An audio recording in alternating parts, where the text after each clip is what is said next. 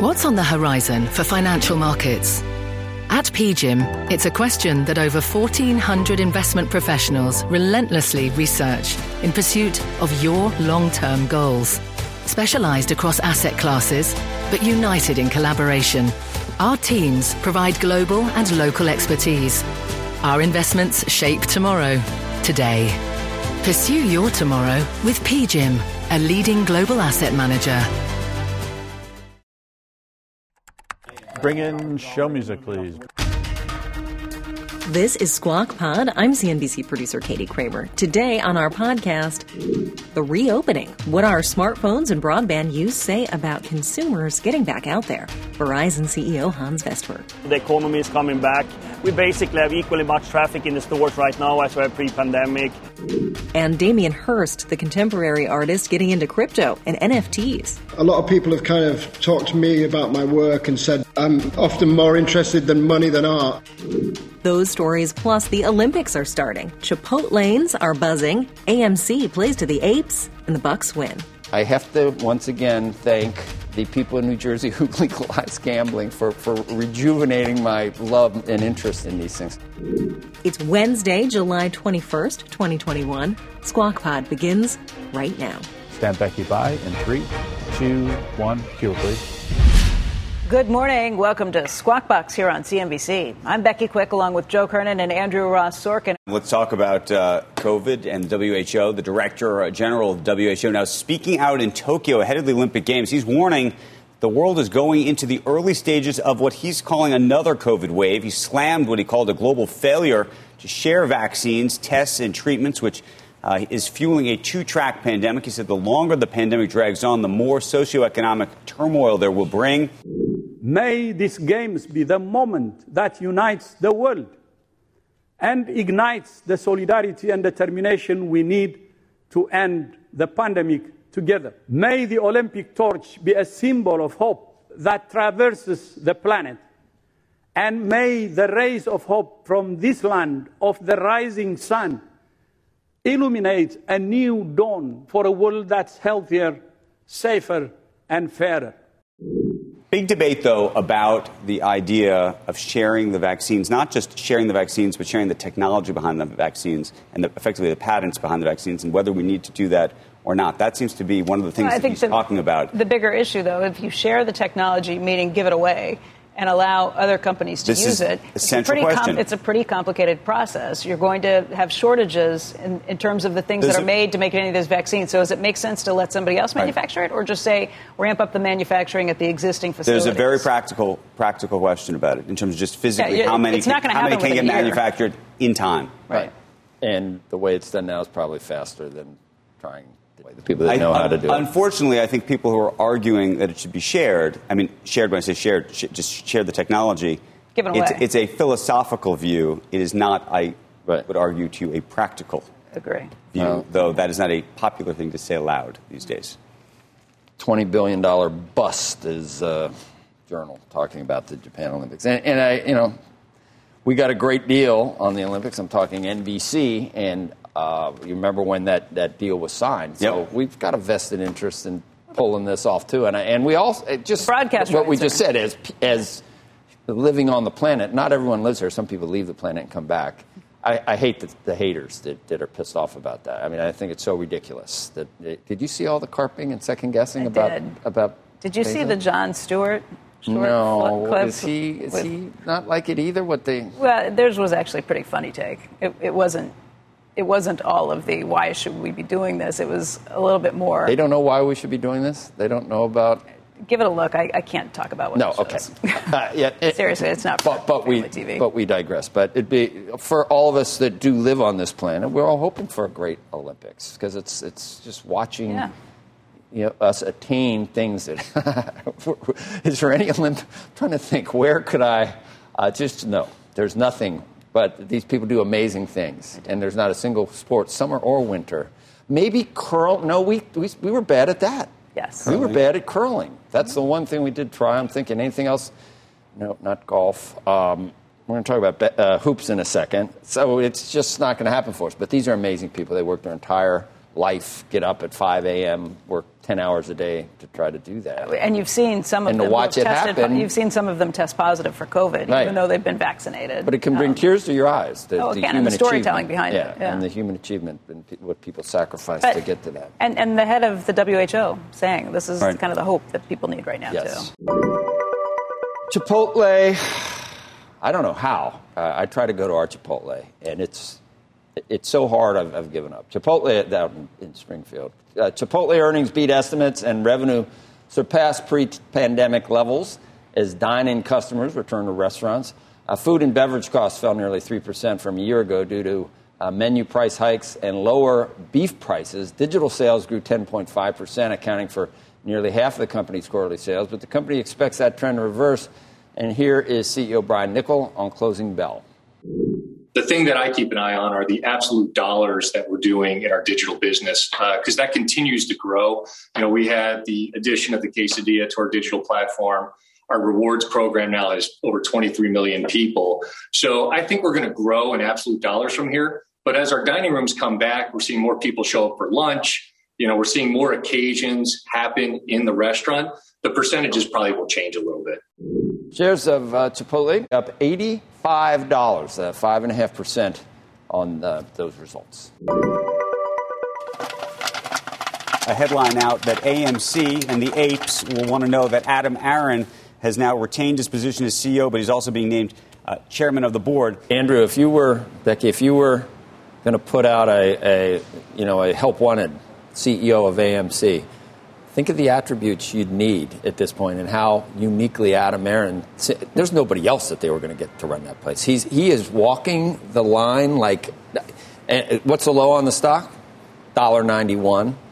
It's at 42. Heck of a job, Brownie. I mean, that is pretty unbelievable, is it not, to go from $2 to $4 and to balance actually trying to improve the underlying fundamentals of the company to take it into the future and satisfying and having the loyalty of the apes. I mean, that's almost impossible to do, and he's done it. Well, that's a pretty full-time task in itself, I think. That would be your help wanted. It's like able to do this, A, B, C, able to do everything. By the way, the same thing with Ryan Cohen, though. I think they're totally two different businesses. But how much? Can I ask a real question? And I wish you wouldn't. No. The apes are all fine. I actually think that Adam Aron's doing a terrific job, given the hand he's been dealt. Yeah. Life is relative, but do you actually ascribe the success and the stock price to Adam Aron or to any of these folks at this point? Yeah, keeping the apes happy is why the stock. Keeping them in the stock, and knowing who sure that they want, that they have faith and they believe. Yeah, knowing who your backers are. It's not the the fundamental long-term investor right now. So, and we express some chagrin and sort of raise an eyebrow. It's like, wait a second. Your clientele are now the apes, not the institutional types that want you to close down and restructure and all these things. It's not them. And he admitted it. He goes, this guy's paying my salary right now. I think it's smart to be able to go with the flow like that. And I have trouble. Because you don't like change. Not much. Not much. It's gut wrenching. But it's not only that. I don't know. I just struggle with the whole thing because you never liked the memes. Well, because effectively what you need to do as a CEO today is effectively take advantage of your own shareholders to have success. That's basically what you have to do, right? That's what's happening here. There's two sets of shareholders, though, is what you're saying, because the apes are his shareholders. Yes, and that's what he's taking care of. Well, I don't really know if that's really true because I think he's actually playing for the long-term benefit of the company. Which may very well be a very different set of shareholders long term. At Andrew R. Sorkin? Send him to me. Okay. Don't at me, as they say. The Milwaukee Bucks are NBA champions. They beat the Phoenix Suns in Game 6 last night, 105-98. This was the scene overnight in Milwaukee as Bucks fans celebrated their first title in 50 years. A lot of weapons on the Bucks team. Even Brock Lopez last night. I thought about recording it and trying to watch it and not know what's going on, but it's impossible, really, with something like this, with basketball. So I didn't see it, and we send out great season for the Suns, obviously as well. And we have friends that own the Bucks, Mark Lasry and Wes Edens, both of those guys. This is amazing that they that they pulled this off in this much time. It's been 50 years. This is where I was getting to. It's been 50 years since the Bucs won. You remember who were on that team 50 years ago? I don't. No. Kareem. And really? And it was 1971, and I just looked at a picture of the team. The Big O was still playing until 1974. Oscar Robertson. I'm from Cincinnati. He was on the Royals. He began, I think, 1960. And I just saw this for a season. For a season, he averaged a triple-double. That's where you get more than double points, assists, and rebounds. And to do it average it for a season, never been done since, I don't think. He's one of the GOATs, along with Michael Jordan. Can there be more than one GOAT? I didn't know Kareem played for the Bucs. GOATs and Kareem, one of the GOATs? I think there's only one. Huh? I think there's only one. There is only one? Michael Jordan? Yeah? I mean, that's what that would be my There's guys vying. ruling, but there's other people who have other views. Anyway, that was a great series. And I have to once again thank the people in New Jersey who legalized gambling for rejuvenating my love and interest in these things. As you put $5 on something, and I've got sweaty palms. I do at the end of games because of $5. Coming up, Verizon CEO Hans Vestberg on infrastructure and the pandemic's lightning-fast acceleration of telecom technology. We're executing our strategy that we laid out 7 years ago. It's clearly bearing fruit right now in all the areas, from the broadband to the 5G to the 4G. Squawk Pod will be right back. Hi, I'm Ben Rizzuto, wealth strategist at Janus Henderson Investors. Is a brighter future possible? At Janus Henderson, we think it is. For 90 years, we've worked to help clients achieve superior financial outcomes and fulfill our purpose of investing in a brighter future together. We know that this means our thinking and our investments are helping to shape millions of futures. At Janus Henderson, we are committed to helping you invest in a brighter future for the next 90 years and beyond. To learn more, go to janushenderson.com. This podcast is supported by FedEx. Dear small and medium businesses, no one wants happy customers more than you do. So you need a business partner just like you. Like FedEx, who understands your passion for serving your customers because they have the same commitment towards you. That's why FedEx offers you picture proof of delivery, packageless and paperless returns, as well as weekend home delivery to 98% of the U.S. on Saturday and 50% on Sunday. See the FedEx service guide for delivery information. What's more, FedEx Ground is faster to more locations than UPS Ground. Trust FedEx for timely deliveries. See what FedEx can do for your business. Absolutely, positively FedEx.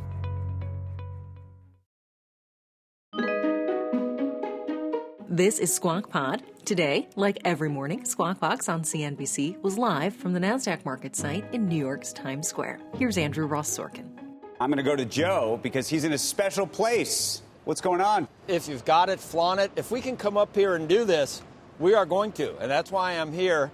I'm not Jeff Bezos, but I'm scared here. So I probably would not have been a very good participant. We're on the 10th floor from what we call the Squawk Terrace.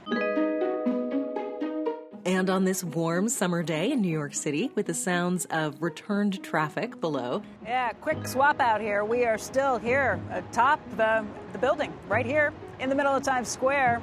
Becky Quick spoke to Verizon CEO Hans Vestberg just after the telecom company reported financial results for the second quarter of 2021 that topped Wall Street's expectations as more consumers adopt things like 5G phones and unlimited data plans. Hans, running through the numbers, on an adjusted basis, $1.37 for the earnings per share. That was 7 cents better than the street was expecting. $33.8 billion better than the $32.7 billion the street was looking for on revenue. You beat on the postpaid phone subscriber estimates, but beat on just about everything here. And I think what maybe is most important is you raised your guidance for the full year by more than just the 7 cents that you beat by this quarter. So you're looking for this stronger than anticipated growth to continue through the year? Yeah. No, I think we're executing our strategy that we laid out 7 years ago. It's clearly bearing fruit right now in all the areas we're executing, all the way from the broadband to the 5G to the 4G. So I think the team is doing a great job. And as I said, you see it in the numbers right now. Even if you compare to 2019, we're up on every metric. 2020 second quarter was, of course, a little bit special. Really good performance in the team. But we know what we're doing. We have an extremely good base of customers. We have the best networks. We have a differentiated offering with our Disney Plus, Discovery Plus, very different from anyone else when it comes to strategy. We're into mobile edge compute with 5G, fixed wireless access. So we have a great strategy that we're executing on, and the team is performing well. You know, consumers are pretty flush right now, and having your phone is probably more important than ever. Are you able to capitalize on that, or you think that this is actually stealing market share from other companies right now? No, I think you see that we're actually gaining more than our fair share, and I think that it's coming from that. First of all, the economy is coming back. We basically have equally much traffic in the stores right now as we had pre-pandemic. We almost have the same patterns of people moving around in a mobile network. So we see much more traffic in the dense urban areas again. And of course, then 5G is on the brink right now. We have now 20% of our customers have a 5G phone. We have step-ups, and basically 60% of our new accounts in the quarter are taking the unlimited premium, which is sort of the highest level of 5G. And the step-ups where our customers is going to the next level of our unlimited is also very high. So, no, it's a lot of things happening, but again, it's a long-term strategy we're executing on, and it's actually performing well. We've been checking in with you throughout the pandemic just about what the consumer looks like, especially post-pandemic. Are they getting back out there? And you mentioned that there's more traffic in dense urban areas like this, but is it back to the normal levels that we've seen pre? It's almost back to normal in the dense urban areas right now. There are places that actually are the same as 2019 for the same time period. But there are some small differences. And remember, we measure that on handovers in the network, how people are moving around. And for sometimes here in New York, for example, we were down 60%, meaning people were staying home, they didn't move. Now we're almost back to how it looked before. So clearly our strategy to build a lot of capacity in dense urban areas with our millimeter wave is now starting to turn out to be an excellent decision. You gave some guidance on the CapEx for this year, too. $17.5 to $18.5 billion that you're planning to spend this year. And I think it was $2 to $3 billion from that $10 billion additional that you were going to spend out over several years. 5G, I have to say, it feels like it's here, but I think it's still less than 10% of your phone customers have 5G at this point. It's actually more than that. It's 20% of our customers having a 5G phone. Okay. Yeah, so it's going very fast. And that's going really fast, because I was looking at numbers from not long ago. It's ahead of the number we gave at our Investor Day in the beginning of the year, where we believe in 2023 we're going to have over 50% of our customers. So we're already in 20. And you see that momentum. People want to have 5G, and of course they want to be on our network. How many of the new phones that people come in and get are 5G at this point? What percentage? I would say a big portion of it. And remember also, we bought Spectrum in the beginning of the year. Right. Basically, all the 5G phones we have sold since the beginning is also C-band capable. So, meaning that Spectrum that we bought for $53 billion is also going to be usable when we turn it on. I was just looking over our shoulder, and you've got some Yahoo signage from the building back here. Yeah, we have. Great company. Right. Fantastic performance in the second quarter. Right. But with the changing profile of your company and AT&T's company with the Time Warner spinoff, what does that mean? What does that mean in terms of how you compete, what you do, and how you... I think we look at Verizon. I mean, I wouldn't compare to them. But, of course, we actually have done a fantastic job of bringing sort of the Verizon Media Group from really distributed to a very holistic platform thinking. They are growing over 50% in this quarter.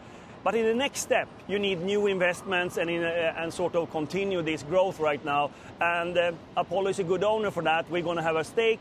We're going to focus on our core business, continue to invest in that in order to have the best return on investment. So I think it was a good move. And when it comes to the divestment that will happen, probably around the end of this quarter. I know that you write kind of a letter, a goals letter for every job you've ever gone out for since maybe back to 1993 or 92. Yeah, correct. So you write out this letter where you explain to whoever your boss is going to be or the board of directors what your plans are. And I know you did that for this job too. Have you checked off the goals that you put in that letter? Yeah. That's a good question. I think the majority in that letter that I called Verizon 2.0, that was done in the early mid-2017 and 2017. A lot of the things that I wanted to do with the mid-band spectrum, being first on 5G, capture the market, divesting over time, Verizon Media Group changing the structure, creating a new team. I think a lot we have done, and that's why we now see the benefits of it. And we still have a lot to do. And I'm encouraged what I see. The team is performing well. We have heard from some companies this week, including Apple, that they're going to push off bringing the majority of their employees back to the office just because of the Delta variant, not knowing what's happening with that. And I know you have a diverse workforce. You've got, what is it, 120,000 people total? We have 140,000 people or employees. I would say 35,000 of them never went home. They have been in the field. We are critical infrastructure. So they have been in the stores serving our customer or installing broadband at the hospital at the worst time. So we have that. But the other office employees, as we call them, they are gradually coming back. So we have now 3 months where we gradually come back in more of a hybrid, in a very controlled way, and we actually let the employees decide when they come in, but we encourage them for certain times. Started with that last week, and it's going pretty well. People want to come back. They want to be together. They want to be at the cafeteria and the water cooler and have the conversation. So, but it's not going to be exactly the same as before. It's going to be more virtual and more optionality, but clearly we see a gradual sort of integration here over the next couple of months. You have partnerships with so many of the content companies for streaming. Exclusive partnerships with these. And first of all, it's been a big part of the growth. I think has helped with subscribers. What do you watch, if anything? Because I can't imagine you have much downtime. I know every hour of your day is pretty much scheduled. Is there anything you're watching? Anything I watch sports. I love sports, so of course that I do. But in general, I try to follow the trends, what's happening in the market. And as you said, we had an idea from the beginning with our strategy that we can work with any content provider that had the same brand values and that our customer base would have. And remember, we started with Apple Music, Disney Plus, Discovery Plus. Now we do gaming with Apple and with Google. We see it as a clear differentiator in the market. Nobody else can do it. We use our distribution, which is the biggest in the market, the best network and the brand. So again, we get the money from the people working with us to create new value, which is totally unique for us. We see it happening in other markets right now, but we were the first one doing it. It's the Olympics coming up. And it's actually started. It's just started. We watched the game this morning, and I don't know if everyone knows that your last job before this was to be in charge of the Swedish Olympic delegation. Yeah. You were in charge of that whole thing. Yeah. And there happened to be a game this morning between Sweden and the United States for the women's soccer teams. How involved, how active are you? How much do you watch this? Of course, that was sort of a dream job before this dream job to be the chairman of the Swedish Olympic Committee. So I'm following Swedish sports very closely. And of course, it was a soccer game between, I would say, the two best teams in the world on the female side, between US and Sweden. Of course, it's always a big competition, but apparently Sweden came out as a winner. So I know you're a little excited about that. I mean, that was a big deal because Sweden won at the end of Brazil, at the end of the Rio Games, and this was going to be the U.S. team's chance to catch back up. You saw that match, right? Yeah, but it's a long tournament. Anything can happen, but of course it's a good start for Sweden. Hans, I want to thank you so much for being with us today. We really appreciate your time, and it's great to see you in person. Yeah, the same. Thank you very much. Thank you, Hans. Joe, we'll send it back over to you. Pretty cool up there, isn't it, Beck? Very cool. It is pretty cool. Liking it up here. Yeah. I know it. But did you look around? I mean, it takes a lot to do that. A lot of people. Andrew's asking me, can we do it all the time? I mean, we need to... well, I am... look, turn around and look how far you are from the ledge. I can't help but thinking I want to go out there and look down. It's a fat ledge. I'm not going to fall over. I know, but it's only like 8 feet. 8 feet to like a 10-story drop, and my legs got like a little quivery. Anyway, big hour. I'm not going... on Blue Origin anytime soon. Cheese will be next. Next on Squawk Pod, artist Damien Hirst. Which would I rather own? The Mona Lisa itself, with all the difficulties of looking at it because of all the tourists, or the merchandising possibilities, the T-shirts and the postcards and the earrings and the mugs. And it's like, I love both. One of the most financially successful living artists on the promise of commerce. I guess the worst thing for an artist is being ignored or disappearing without a trace. This podcast is supported by FedEx. Dear small and medium businesses, no one wants happy customers more than you do. That's why FedEx offers you picture proof of delivery, packageless and paperless returns, as well as weekend home delivery to 98% of the U.S. on Saturday and 50% on Sunday. See the FedEx service guide for delivery information. FedEx Ground service is also faster to more locations than UPS Ground. See what FedEx can do for your business. Absolutely, positively FedEx.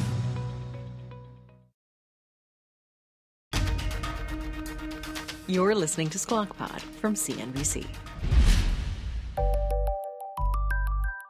Damien Hirst, the British contemporary artist, is known for experimenting with new forms and new ideas. He became famous and familiar around the world for a series of dead animals preserved in formaldehyde. There was a tiger shark, a cow with gold hooves and horns, and for his eye-popping sales at auction houses. Good evening, ladies and gentlemen, and a warm welcome to Sotheby's and this historic sale. Damien Hirst, beautiful inside my head forever. There are no lots withdrawn for this sale, and we will start here with lot number 1. Now, Hirst is putting a new twist on the NFT craze, digital ownership of visuals. The project consists of 10,000 colorful spot paintings. It's a style he's been doing for years. These are on paper. Each painting corresponds to a digital NFT. It's called the currency. And like money, each sheet contains a holographic image. This one is of Hirst, as well as a signature. And instead of a serial number, like on your dollar bills, there's a unique message. And after a few months, owners can make a choice whether they want to keep the NFT or the painting, with the other being destroyed. Decisions. He described it all on Squawk Box today. Here's Andrew. Damien, it's great to see you this morning. Good to see you. Good morning. So tell us about this project, because this is your first entry into the NFT world. I know you've done some other things in this sort of space, but this is a particularly unusual effort insofar as you're creating this option for the buyer to either keep the physical painting or an NFT. Where did the idea come from? Well, I was thinking about prints, and prints, I could do an edition of like 500, and it seems like quite a lot. But then I started thinking that if you made more than that and, carried on making them up to about 10,000, it started to operate a bit like a currency.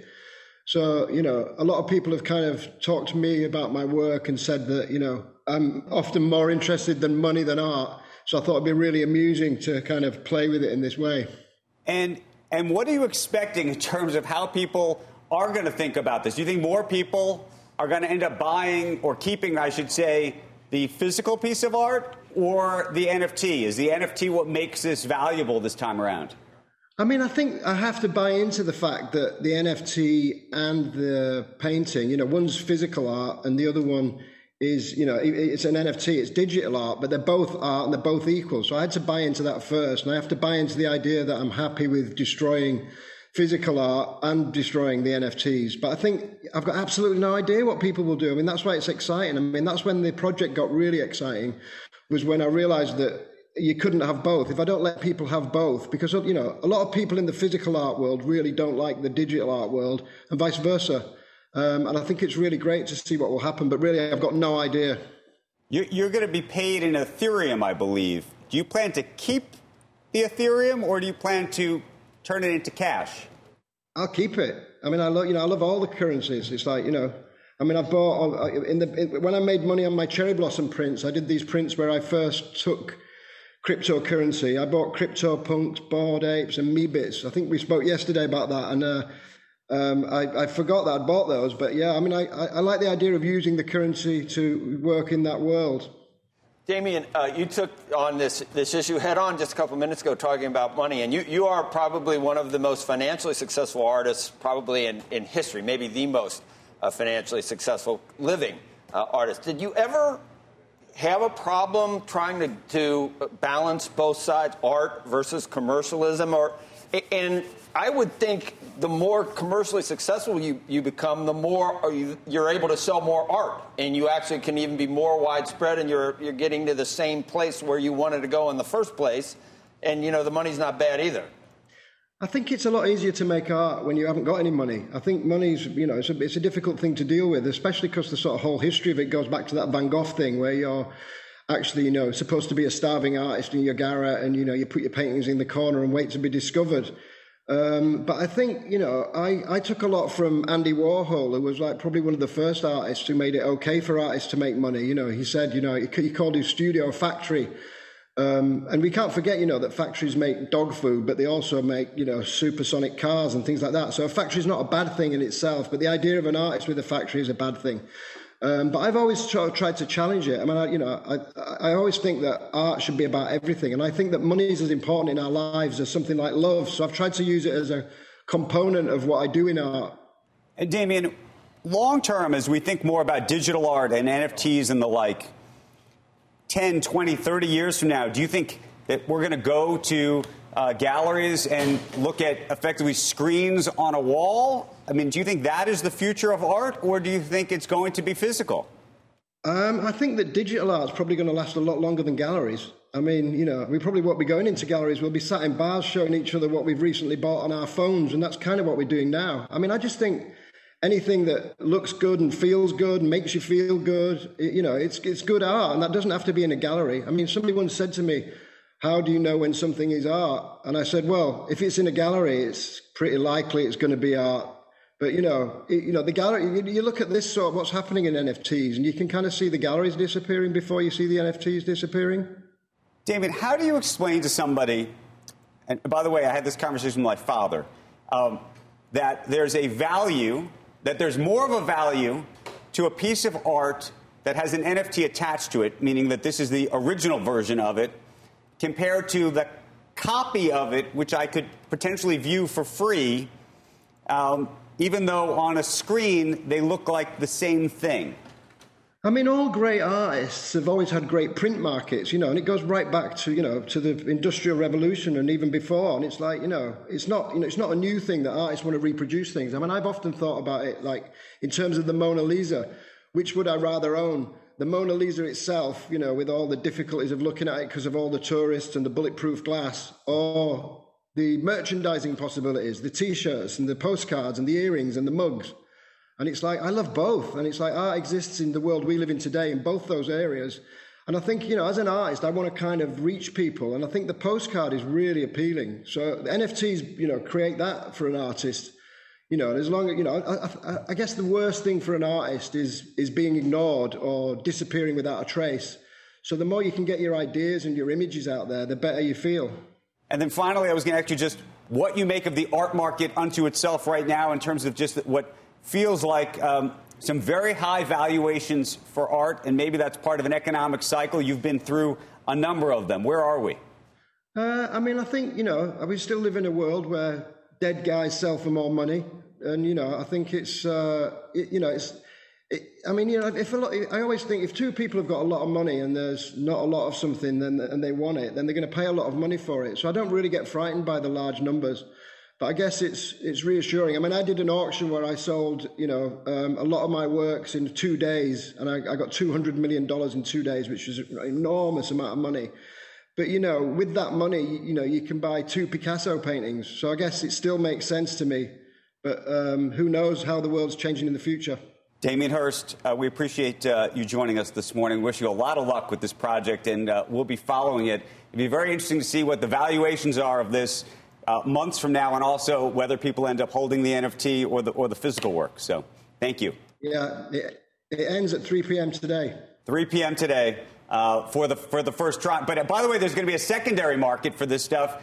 And unlike normal art, you're going to actually get a royalty, I believe, of 5%, which is half of what a lot of these others or other NFTs have taken, as people sell it to other people in the future, which is also sort of the unique element of this.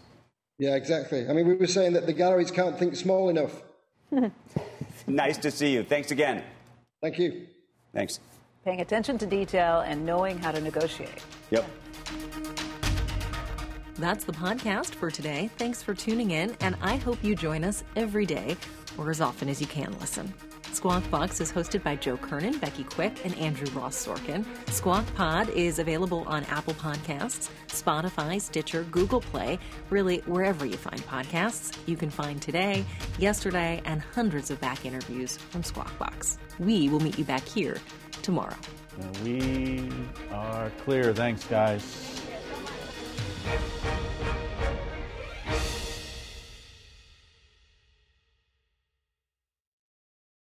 This podcast is supported by FedEx. Dear small and medium businesses, No one wants happy customers more than you do. So you need a business partner just like you. Like FedEx, who understands your passion for serving your customers because they have the same commitment towards you. That's why FedEx offers you picture proof of delivery, packageless and paperless returns, as well as weekend home delivery to 98% of the U.S. on Saturday and 50% on Sunday. See the FedEx service guide for delivery information.